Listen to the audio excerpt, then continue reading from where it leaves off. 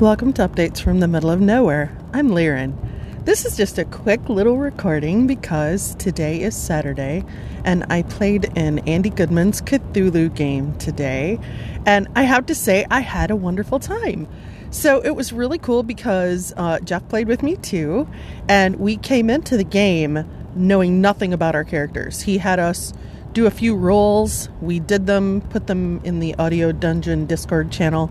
And then when we joined the game, we actually both woke up having amnesia. So that was really cool. You know, I mean, I'm not used to not having a character sheet or not even a character sheet, but like not having a preconceived notion of who my character is before I enter a game, you know?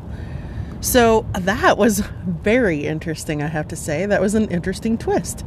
And I thought to myself, you know, the cool thing about that is I couldn't stress about it. I couldn't, and I don't mean stress because I don't really stress about that when I play. I think a lot of times because I feel like such a newbie, I burn a lot of energy. Like at con games, I noticed myself doing this. I burn a lot of energy trying to listen to the other people talk about what their character is going to be and fill in some kind of blank because I don't have strong feelings about exactly what character or what kind of character I want to play. So I'm sure I'll run into an occasion when I do have strong feelings about what I want to play, but so far that hasn't happened. So that's I don't know, I guess I see other people just jump on character types and like have a favorite, and I think, well, that's really cool. But generally I'm a fill in the like holes in the party kind of person, you know? So, all right. Yeah, I can't say that sentence without giggling inside. All right, let's just get it out of the way. What do I act like? You know what I mean? If, for example, in our space scrapping game, I listened to what everybody else did except one person, and then I chose, and then the last person actually chose a combination of the things that no one else had chosen.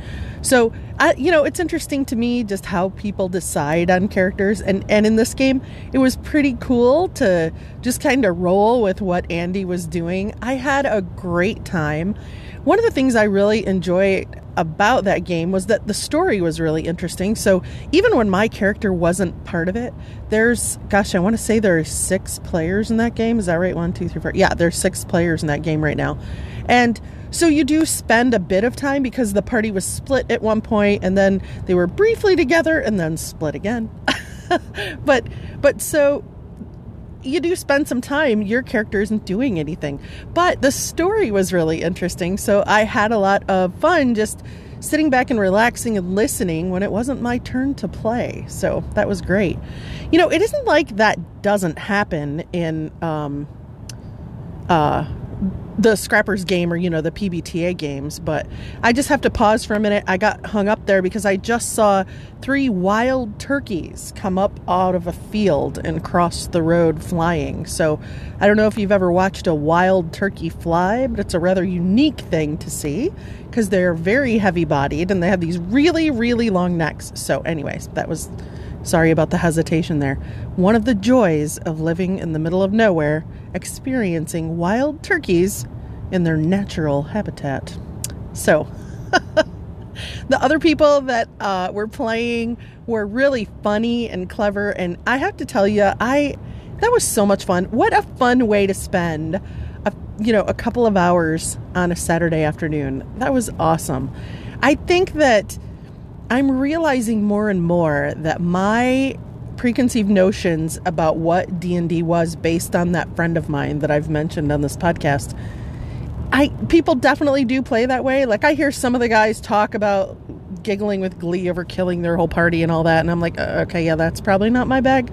But I am really very pleasantly surprised when I listen to actual plays and the games that I've played in that other people are running, like the Dark Trails game, that it isn't all about that. There's some story in there too. And oh my gosh, every session I've played in, the other people are so creative, and it ends up being this really cool experience where I'm not sitting around bored just listening to people rolling numbers, I mean, I will say it was an interesting experience in the Dark Trails game because the first adventure was level 1 characters. So Cody had us bring characters and put them through a random table funnel. So rather than playing it out, he just had us roll in a random table. So there was some aspect of just listening to other people rolling dice to that, but I didn't mind that. You know, it's funny. I think I was really excited that we were going to play, and I was happy that, I don't know, you know, I like playing with the other players that are in that game, and I just, it's really funny to me how it's kind of like I hear Spencer talk on Keep Off the Borderlands about all of his PDFs, and I said to him that, you know, maybe he should make a list of them and just try to play them, like make a list and work through playing one-shots of them or something. And a bunch of people called in and said, oh, that's a ridiculous idea. And I thought, oh, I'm sorry. Does that feel scary? You know, I just don't think that you can know what a game is going to be if you haven't played it. I really don't. I mean, yes, you can read books. I get it. Realize I haven't GM'd. Maybe I'm completely wrong about this. And you know what else? This could completely be a game style thing. I think game style plays a much bigger part in all of this than we usually realize, you know? Like, I'm the kind of person who I like the story that comes out of the game. Just because I like to write stories, I often, you know, kind of daydream in stories. I have a very visual imagination. So when I hear a good story, images are floating through my head of what's happening there.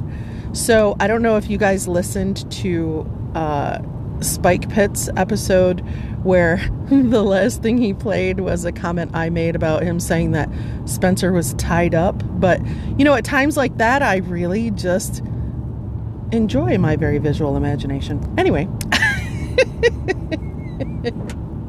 So I had a lot of fun. I'm feeling much better. I have to say that I keep struggling with not being able to find a lot of positivity, and that was very rejuvenating. It was very energizing, and I just had a great time. So thank you so much, Andy, for inviting me. And it was really fun to play a game with Jeff that he wasn't running, only because I just got to, you know, hear his quirky sense of humor and stuff. And I don't know, his character didn't have a whole lot of action in that session, but trust me when I tell you, he has a really wonderful, quirky sense of humor, and I look forward to more of that coming out. All right, this is a short one. I'm going to let you go and get back to listening to an episode of Roleplay Rescue with Che Webster. And I hope that you all are having a wonderful day. It is 55 degrees here. Beautiful, sunny. Oh my goodness. You know what's happening. My brain is going, ooh, it's spring, even though I'm sincerely hoping we get another cold snap. But when it gets to be spring, if you listen to my podcast from the beginning, you know things perk up for me around then. So we'll see if that happens. Maybe that will help me get out of this funk. We'll see. All right. Have a good one, everybody. Talk to you soon. Oh, I forgot to mention, I hope that you guys picked up Happy Whisk's new episode. I was so happy to hear her podcasting again. I love her podcast. So anyways, all right. I think that's about it from me. I will be back soon. Have a good one.